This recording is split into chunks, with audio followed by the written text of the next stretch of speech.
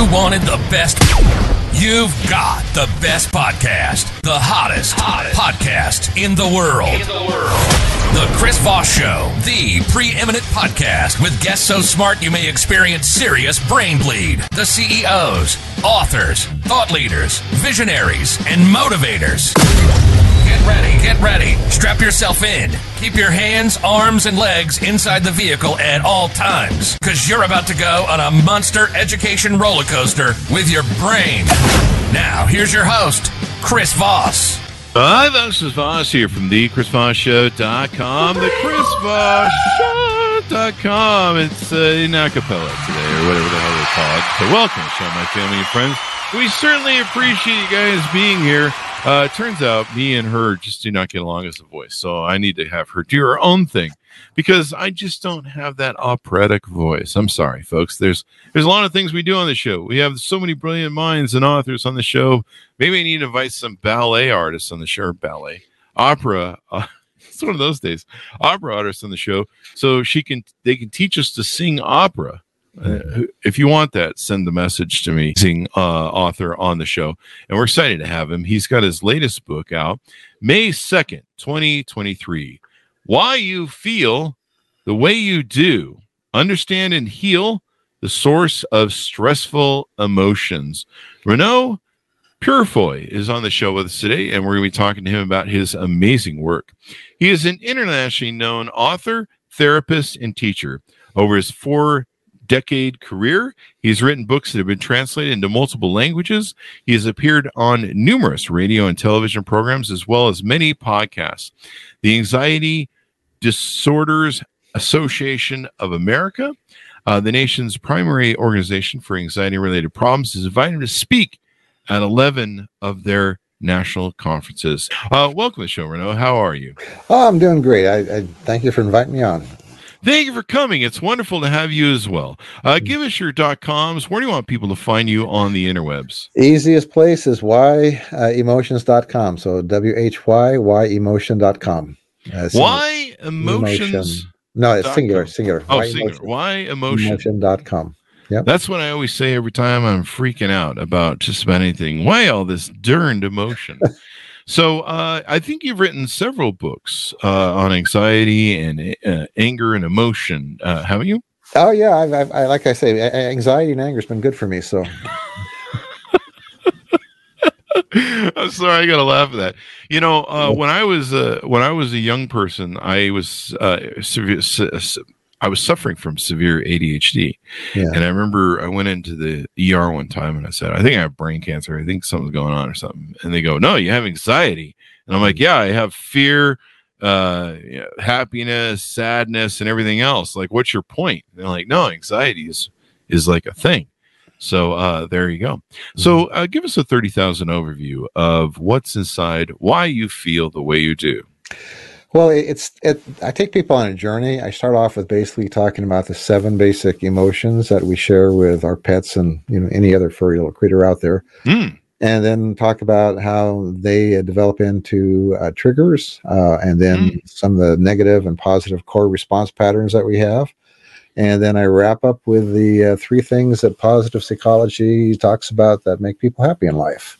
And so it's kind of an interesting journey as we go through all those different things. And each chapter ends with a set of recommended activities that people can do if they want to actually apply some of the ideas in a practical way into their life.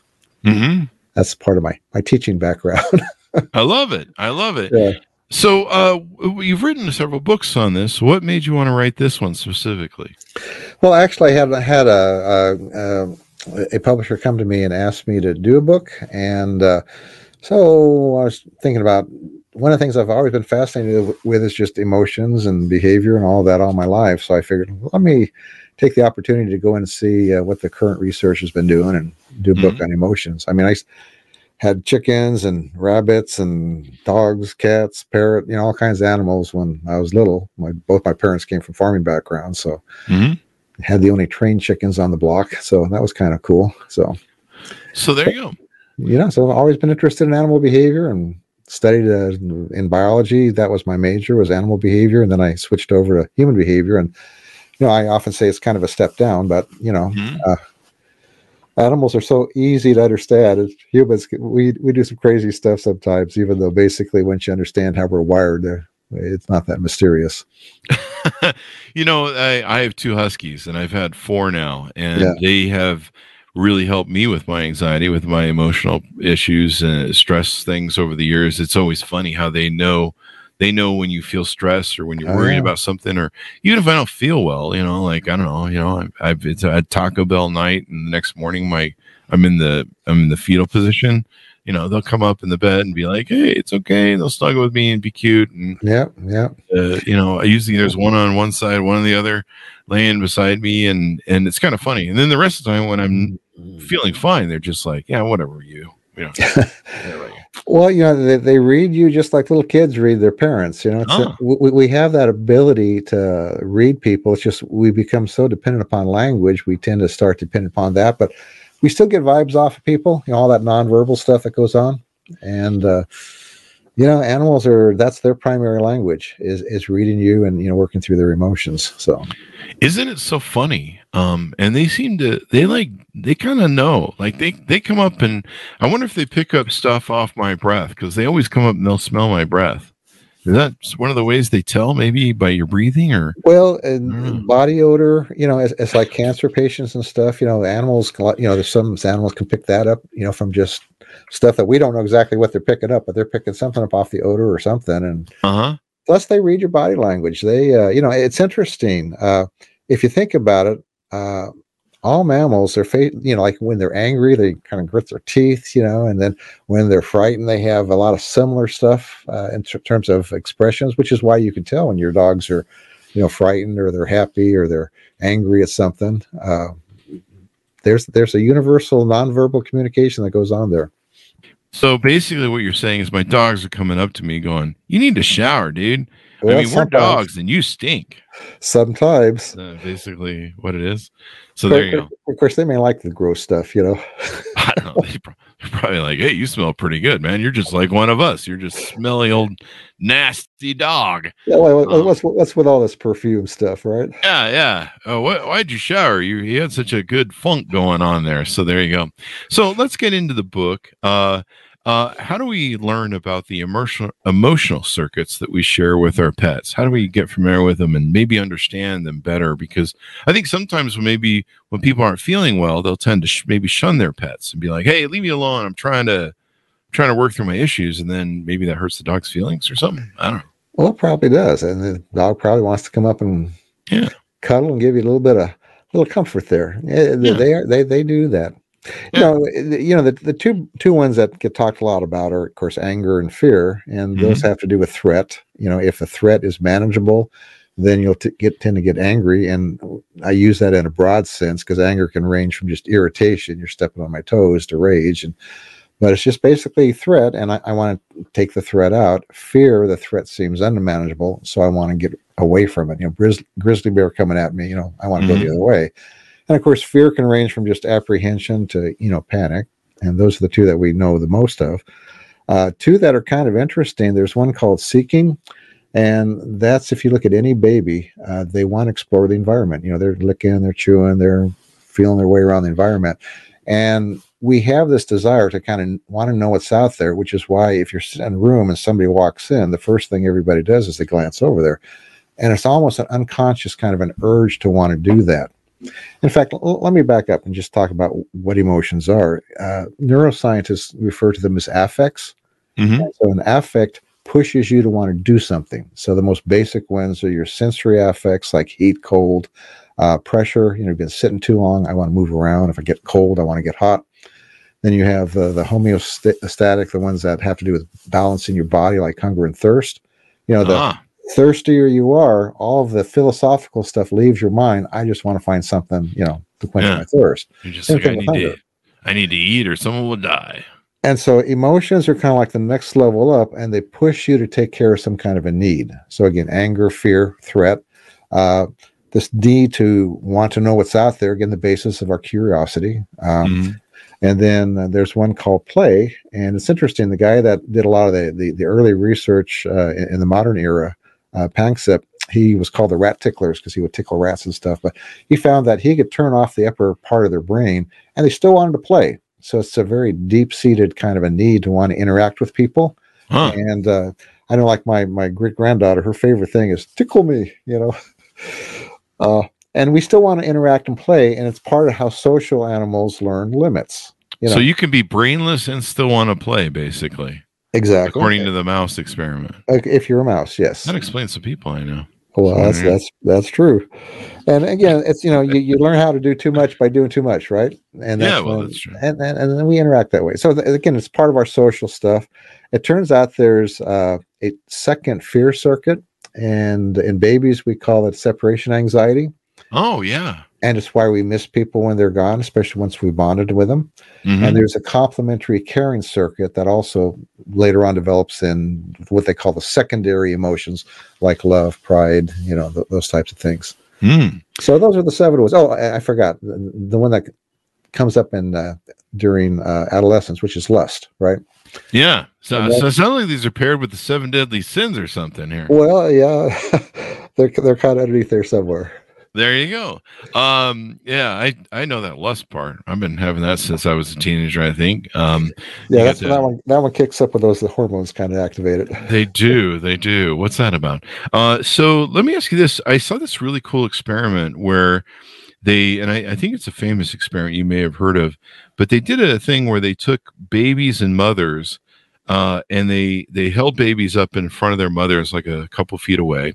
Uh-huh. And the mothers would play with them. Hey, you good, I do the same thing with my dogs.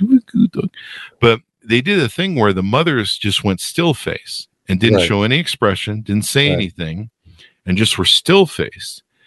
And they showed how just upset the kids got and freaked out, and how much we need that neurological exchange that probably plays into our emotions and security and everything else. And I mean, the kids would be looking around and freaking out and started screaming and writhing, and it was interesting to see the body language go between those two. Well, and again, it has to do with that nonverbal communication. That's an infant's primary language. They haven't learned language yet, and so they're basically just like your dogs. They're just picking up from all that nonverbal stuff that's going on. And they want that connection. There is that desire, that caring circuit, and then so the panic circuit kicks in. Mm-hmm. So how do I when those babies do that with me, and I'm doing the nonverbal communication, how do I communicate? Change your own diaper. Stop going poop on the floor. That's when you hand it to the mother. Oh. Okay, that's all right. Or the dad. Note to self: hand off baby to someone else, or stop putting the hose on them. Child Services says you can't do that anymore. I'm just kidding. Don't do that, people. That's a joke. We do jokes on the show. It's a comedy bit. So there you go. So this is interesting. It took me a long time to kind of realize there was that emotional link and emotional sort of connection between my dogs and stuff. I think a lot of people maybe struggle with that. Maybe they don't really understand the dog's role or, pet's role in that.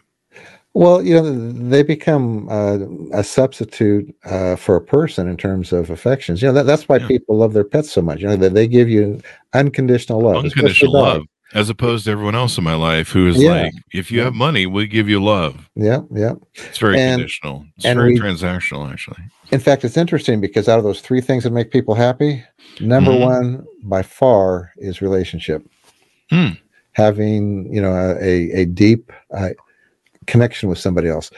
When you think about it, that's one of the things that people are often missing nowadays. I got 500 Facebook friends, but I don't have anybody I can really be real with. Yeah.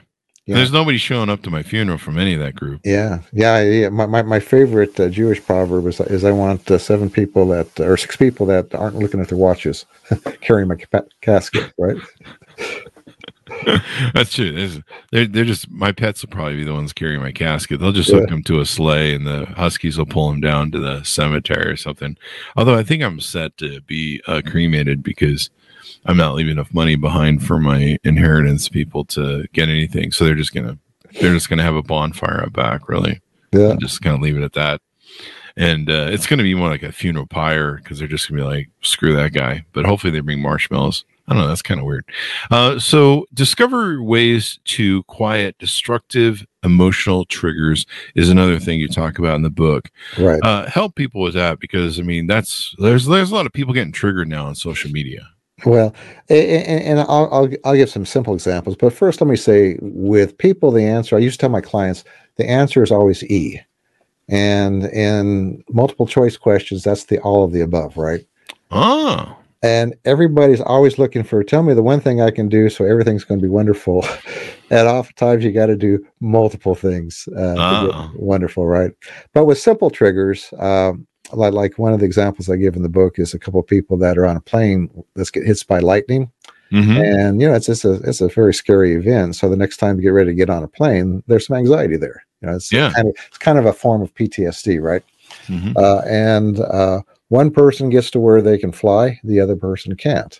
Mm-hmm. And the person who can fly does what I call what's happening, what's real, and then you distract yourself. So what's happening is I've got some anxiety because that last flight, okay. Nothing really actually happened to me. You know, again, what's real is I was safe, we landed, you know, and I'll probably never experience this again. Okay, now let me distract myself with what I need to do. So it's kind of a thing that you can use for a lot of simple triggers. I had one gal who had a employer who resembled her abusive parent. Mm-hmm. And so she was getting all triggered by him when she'd go to office. And so we use that same idea. You know, what's happening is, you know, he looks like my parent, sounds like my parent. What's real is he's not. He's just my boss. We're just going to talk about, you know, the weekly schedule. And over time, she was able to desensitize and actually become friends with him. Oh, wow. And that's the thing with negative triggers is you can desensitize to them. And desensitization just simply means getting used to something. The first job you had, you were nervous, you weren't sure about stuff, but after a while, it's just a job, right? Yeah. You go to your next job, there's a lot of anxiety, you're not sure, but after a while, you desensitize to it, and it's just the next job, right? Mm-hmm. Same thing with, you know, marriage and all kinds of other stuff, right? You desensitize and you get used to things. You look at things that go like on in an operating room or something, things that people get desensitized to, you know, medical personnel, because it's just something they're dealing with every day. So you can learn to do that. And the person who did not desensitize, the big key is the self-talk. I mean, their thoughts were things like, oh my gosh, what if that happens again? What if a plane crashes? What if it's the end of my life? Oh, this is terrible. I can't stand it. And, you know, that type of self-talk, of course, reinforces the trigger. And eventually that person... And probably the emotional aspect of that, right? Well, yeah. They start cycling the emotions. Well, exactly. The negative self-talk gets all those emotions going, and it reinforces that association in the brain, you know, of danger with planes. And so it just, the trigger gets stronger and stronger. Yeah. You know, one of the interesting things about emotions is they're the way that your brain indexes information. So the brain is always making associations from the time you're born, and things that are positive get kind of a positive emotional tag to it, and things that are negative get a negative tag, which is why experiential learning is more valuable than just simple book learning. I can read everything there is to know about driving a car, and I can be an expert on driving a car, but until I get behind the wheel, oh my gosh, that didn't work. Oh, this feels good. You know, now the brain can start associating that information with with the emotional triggers or emotional tags, and eventually take it on as an automatic response pattern. So let me ask you this about what you referenced earlier, where people, you know, start operating in the now and the present. It sounds like that's a very logical approach, where you're logically telling yourself, hey, calm down with your emotions. Here's our present. Here's what's really happening. Do you find that both women, I mean, men, we can deal with logic and reason pretty well, especially if we're based in our masculine. Do you find that women have a harder trouble because women are usually based and filter everything through their emotion? Do you find that they have a harder time making that logical recognition, or is it a logical sort of? It's pretty similar across board. Whenever you have strong emotion going on, the logical part of your brain shuts down. Okay. Which is why military, medical personnel, they train so that they don't have to think about it. They can just act, because in that moment when there's all that adrenaline pumping and your emotions are up, those frontal lobes aren't working really well. And so you have to have things memorized to do. And so like if you have a phobia, like a gal who has a water phobia, right? That I was working with, as soon as she saw water, the thoughts just start racing. Oh my gosh, water! I got to get away. The emotions kick up, and so you have to slow that down and reconnect or reactivate that thinking, that rational part of the brain, so that you can go through that desensitization process. So in her case, her brothers used to tell her that there are piranhas in the water; they're going to eat her toes, and so siblings provide therapists with a lot of work. So, is that what the cause of it is? a lot of times. Anyway, so we started out with, gave her some relaxation, techniques, gave her, some coping self statements, and basically what's happening, what's real. Okay, what's happening is, this is a conditioned response pattern from when my brothers told me those stupid things. They were never piranhas. I was always safe. I'm safe now. And just start sitting next to the pool, right? And eventually get where she's, got sitting for some time with her feet in the pool, and then eventually getting into the pool, all the time managing the anxiety, in a gradual way. And you can actually desensitize to anything through that process. I've taken so many people through different types of fears and phobias just through that process of gradual desensitization, managing the anxiety so that they eventually get comfortable in that situation. But some point in time, you gotta actually face it. So you might as well just face it. Is it you fall off a horse, you get back on sort of concept? Well, the idea is the only way you can do something is by doing it. So maybe if you're afraid of snakes, you just need to go play with some.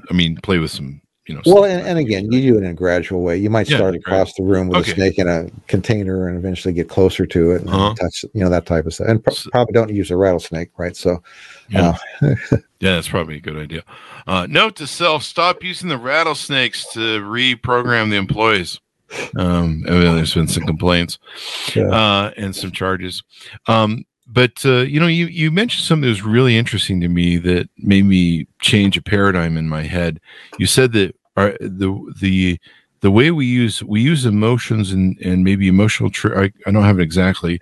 Emotional tags on your memories. It's the way your memory indexes information. Index. There you go. We create a library of indexes.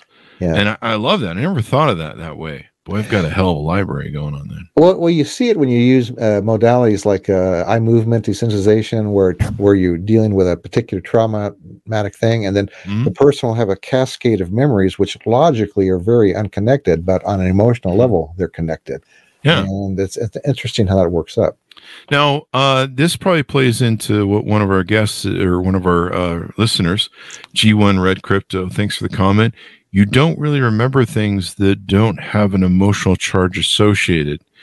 So I think what he's implying is sometimes we may not remember those emotional things. Maybe we have a trauma that we've kind of buried in our subconscious because it's too much to deal with or something.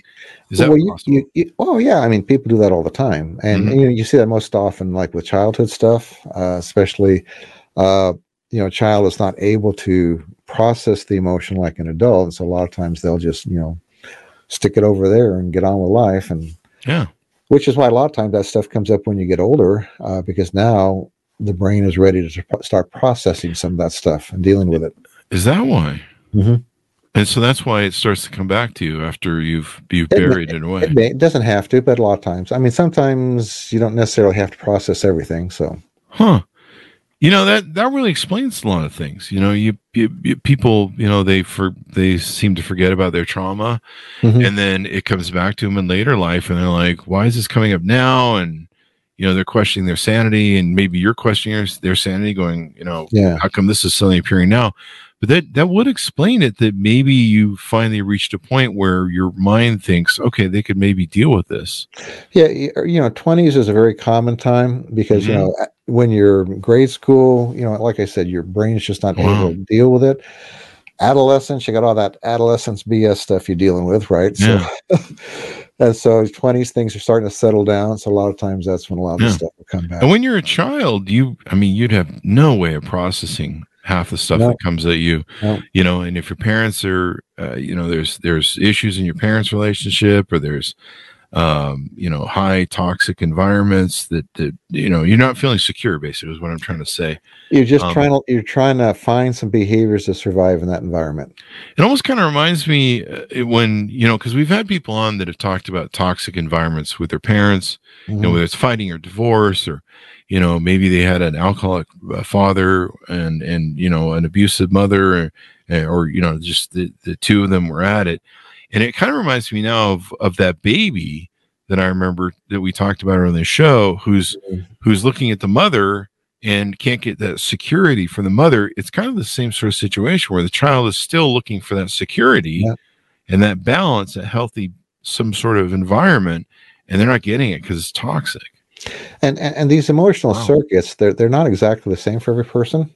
And they do get affected by development. And just like some people are better at math, some people are better at throwing a baseball or whatever, your circuits vary for people. Circuits in a sociopath are different from the average person.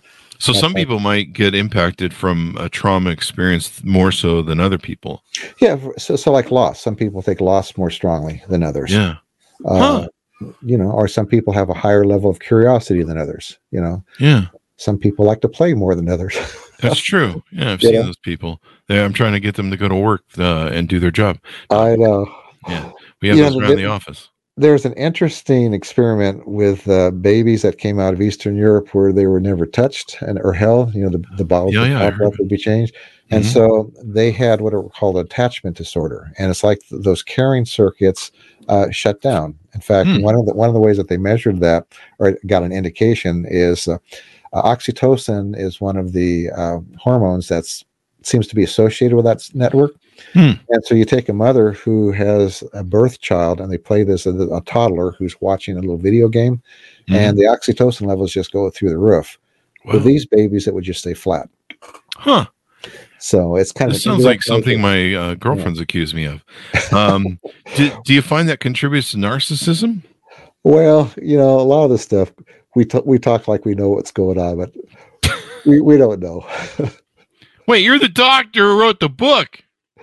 Well, we use these computer analogies, all this other stuff, and there's so much we don't know about the brain. Even true. These circuits, we know that they're there.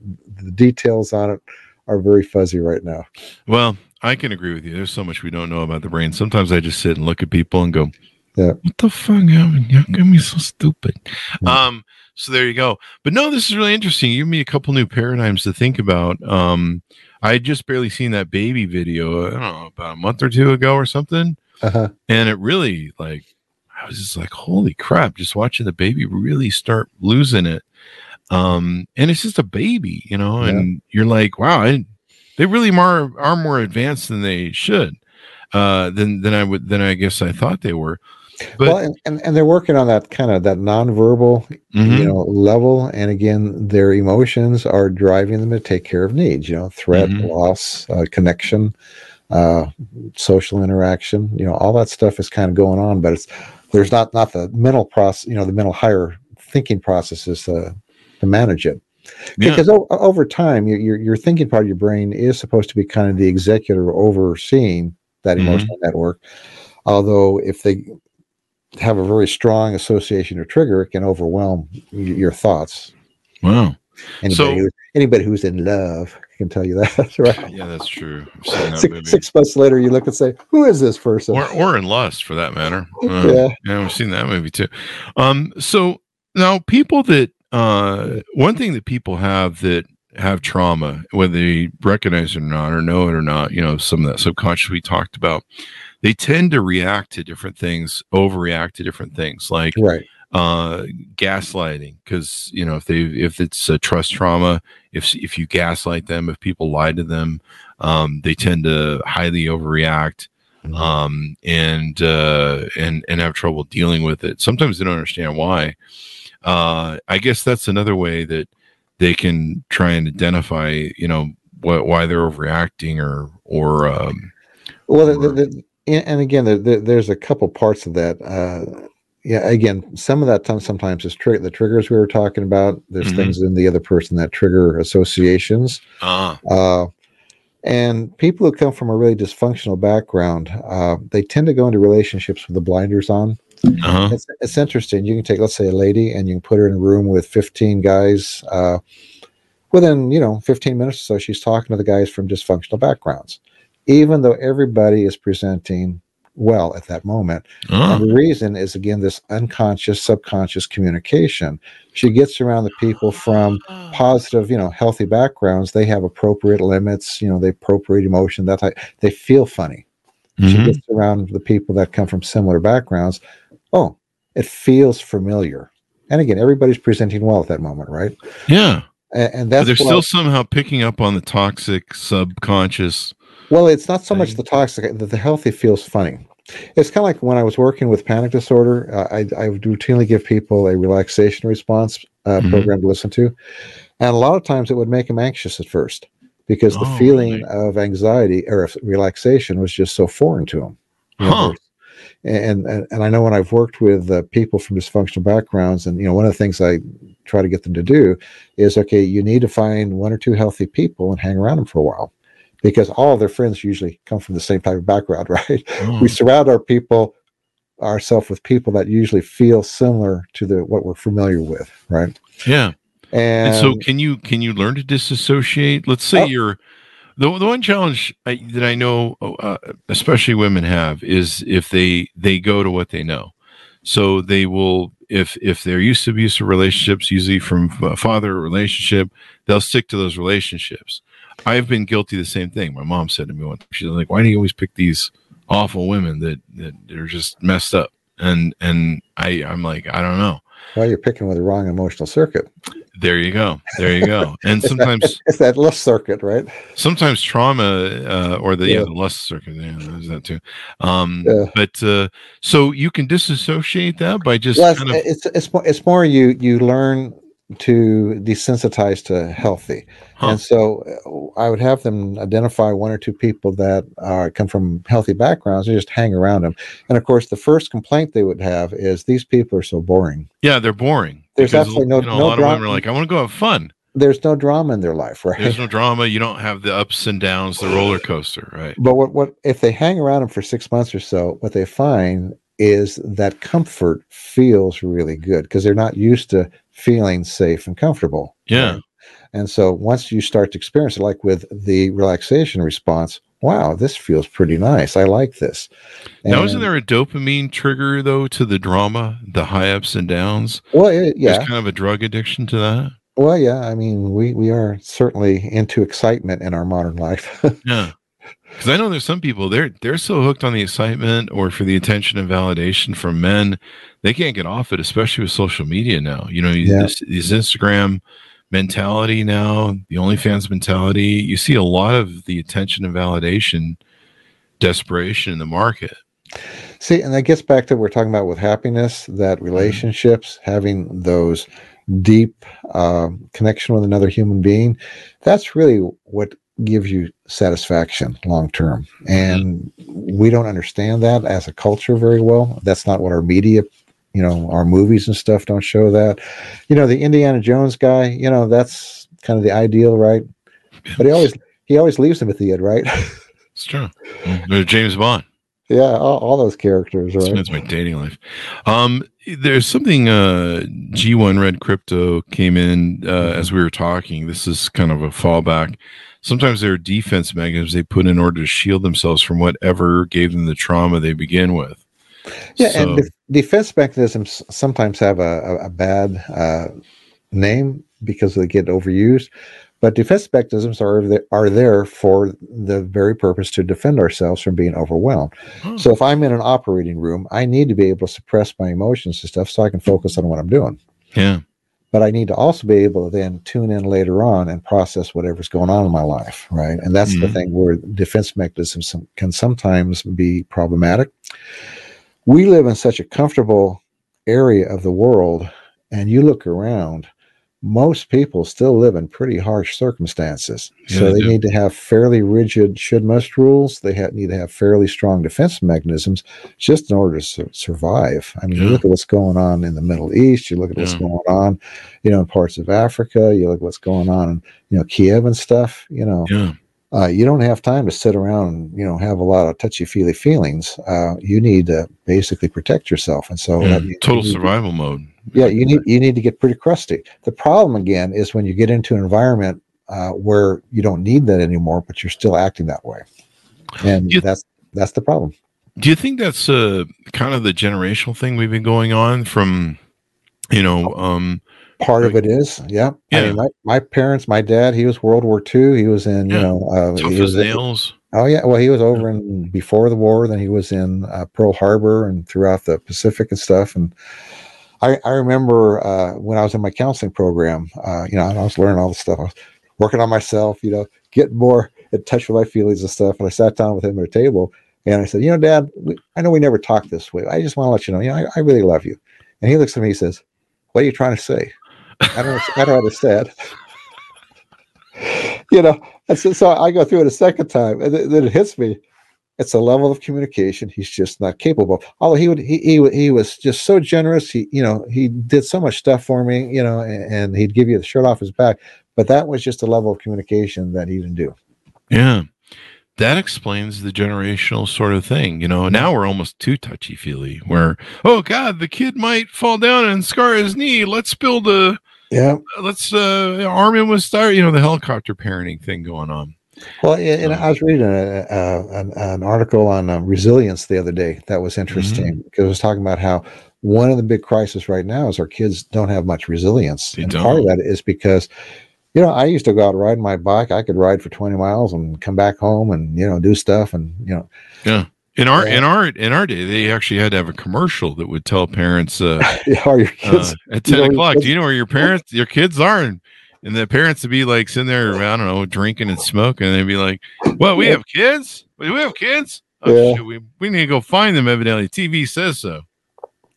But kids don't have a lot of those opportunities a lot of times, it's an interesting. I mean, we were latchkey kids. I mean, we know. I mean, we could survive sustenance off of garden hoses and. Oh yeah, guys! I started paper out in the fifth grade. I worked paper routes for a long time. If I wanted to eat, I just went through people's garden because they had them back then, and sometimes we just stay out and we test how long it would take for mom to come to the door and start screaming at us, We'd be like, hey, the street light's on. I wonder if they're going to see the commercial on TV. Well, dinner was always a big magnet. So yeah, that was always the thing. Mom was like, "You come for dinner?" I'm like, we've seen your cooking. So there you go. Now, one thing you talk about in your book that I think is really pertinent, we've touched on a little bit, how to reduce the negative effects of social media and devices. Social media has really become it started as a Pandora's box where everyone opened it and went, oh my God, we'll go one world and everyone's going to hug each other and it's going to be wonderful. And now it's like, and we're kind of like adolescents with it right now, aren't we? We're trying to learn because there's some really positive things about social media. Mm-hmm. My daughter, she did her master's over in England, and every Sunday we'd get on, Zoom with her and we talk with her, and that's a great time. And I enjoy the internet, but at the same time, I don't spend a lot of time on social media other than, business related stuff. Yeah. I mean, it's pretty toxic. They just had Facebook or I think about 17 states here in America. They just sued Facebook and Instagram, and they say that it harms children and it's damaging. I've seen a lot of people that are grown people that are so addicted, like I said, to the dopamine rush of getting attention and validation. Well, and it's designed to do that. Yeah. Yeah. That's why even in teaching, when I was teaching, they said you gotta shift activities every 15 minutes, otherwise you lose their attention. It's 15 minutes. That even seems long. Well, I mean, that was the maximum. You could do a 15-minute exercise or something. Okay. You had to move into something else, right? Yeah. Now it's the TikTok generation where it's 30 seconds. Well, parents have to take control of it. I mean, they have some wonderful tools. They have tools where, the internet will shut down at certain times and only be active, so kids can't get into it. And then they lose their mind, though. They're kind of...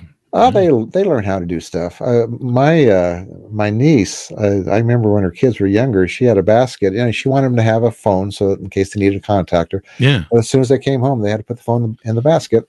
Oh, really? And I just give my kids pagers. Yeah. I remember those. Remember those? Yeah.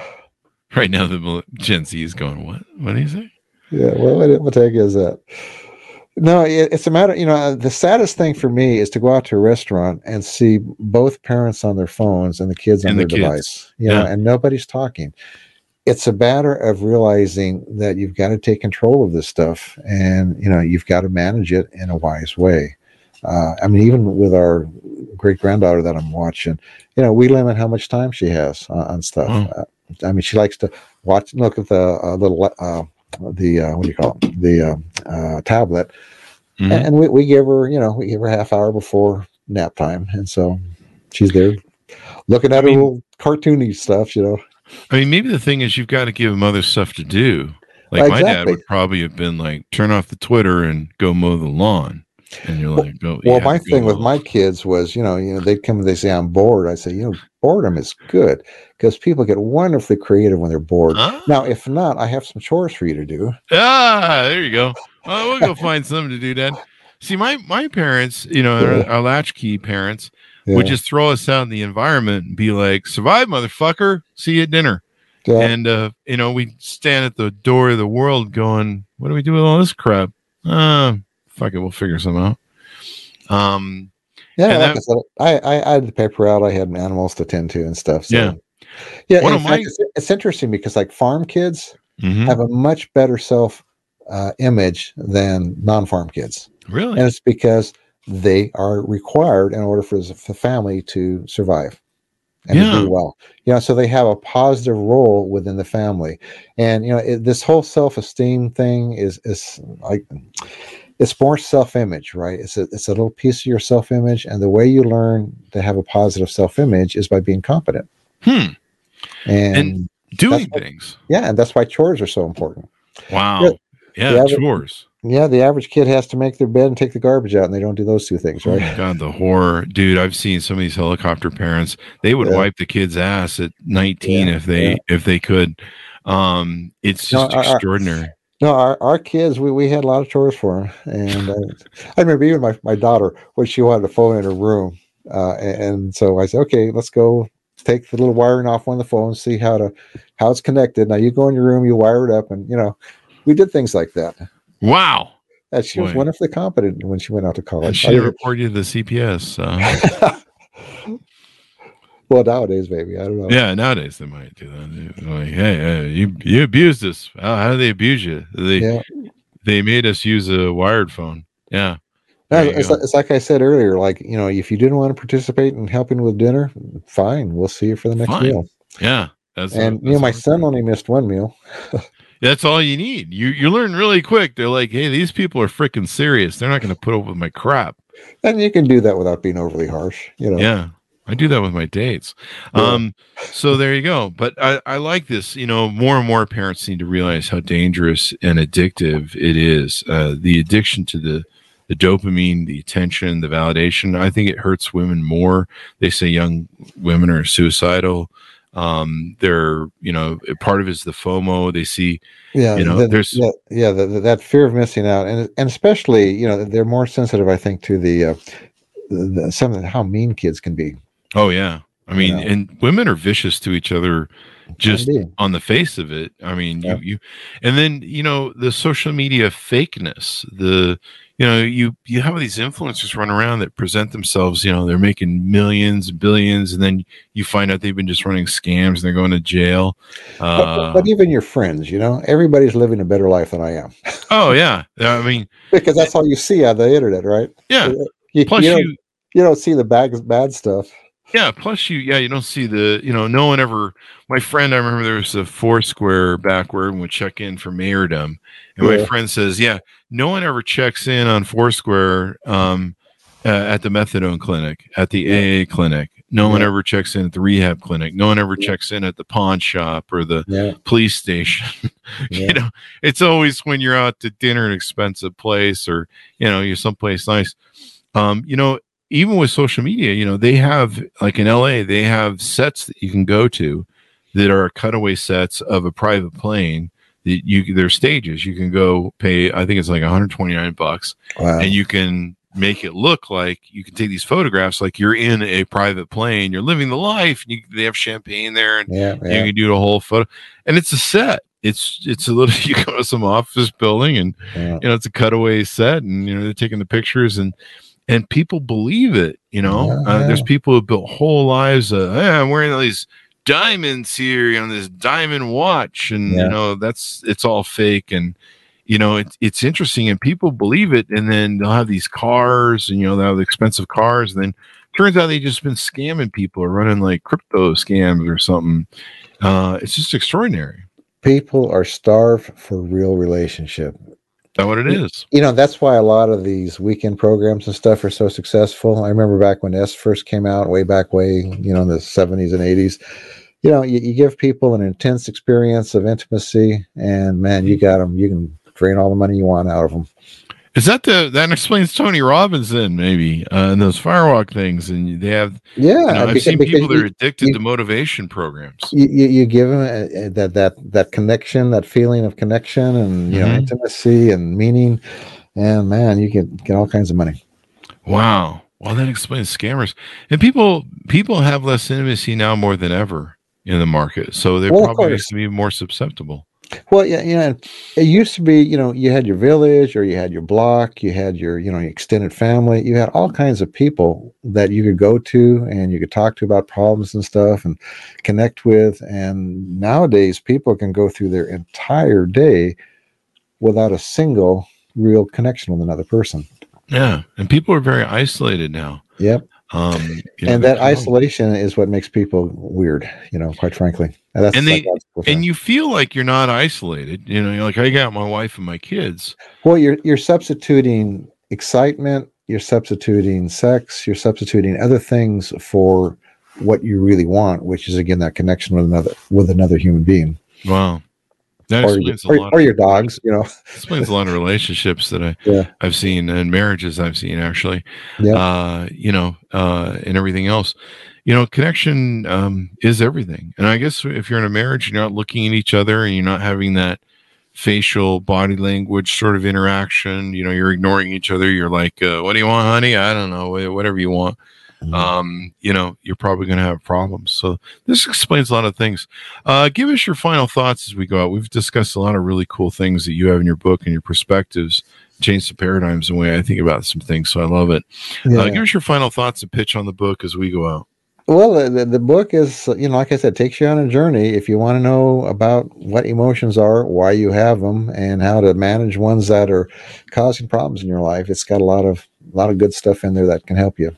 There you go. Give us your .coms too, Reneau, so people can find you on the interwebs. So whyemotions.com, whyemotion.com, whyemotion.com, and you can find my connections to my YouTube channel, to the books. I've got some freebie stuff there.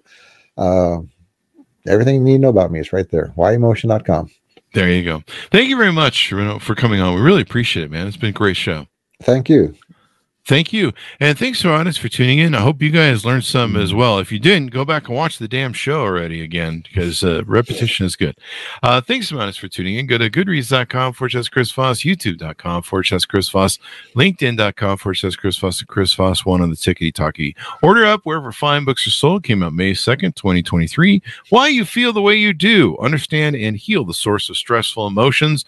Maybe get enough copies here since it's coming up on Thanksgiving and Christmas.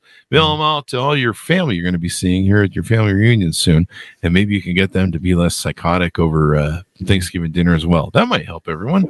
There you go. Great Christmas present. Great Christmas present. Give it away to everyone you know. Maybe those people that are really high stress. Thanks for tuning in. Be good to each other. Stay safe, and we'll see you guys next time. And that's